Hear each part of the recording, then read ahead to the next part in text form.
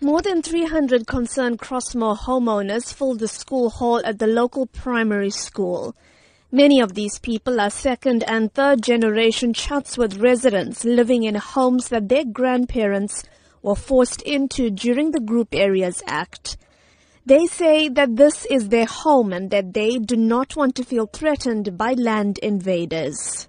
Since discovering the first attempts to put up a dwelling on March 20th, the community has set up a task team that manages concerns and contacts the relevant authorities to take action. Omi Naya heads up this team. She says the invaders have tried to start constructing in 6 confirmed spots in just 10 days. Our mosque, our temple, our church is affected. Our people are fearful to go to the places of worship. By us being restricted to go to our places of worship, what are you going to live for?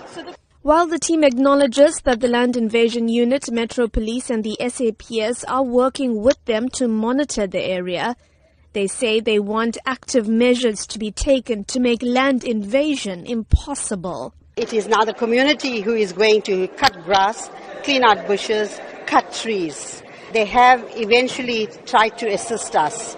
If they had kept and maintained the areas, we wouldn't be facing what we are facing at the moment. Spokesperson for the KwaZulu-Natal Department of Human Settlements, Mbulela Baloy, says they're working with the eThekwini municipality on the matter. In particular, are not allowing any more informal dwellings to be constructed in Crossmoor. But he says the process is not a quick one.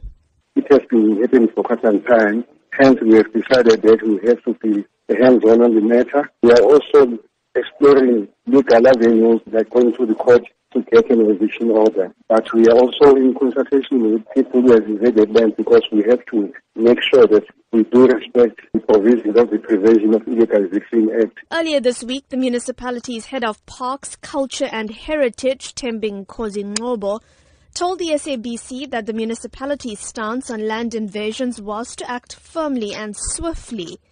But the residents of Crossmoor feel that this is simply not happening fast enough. I'm Minoshni Pillay in Durban.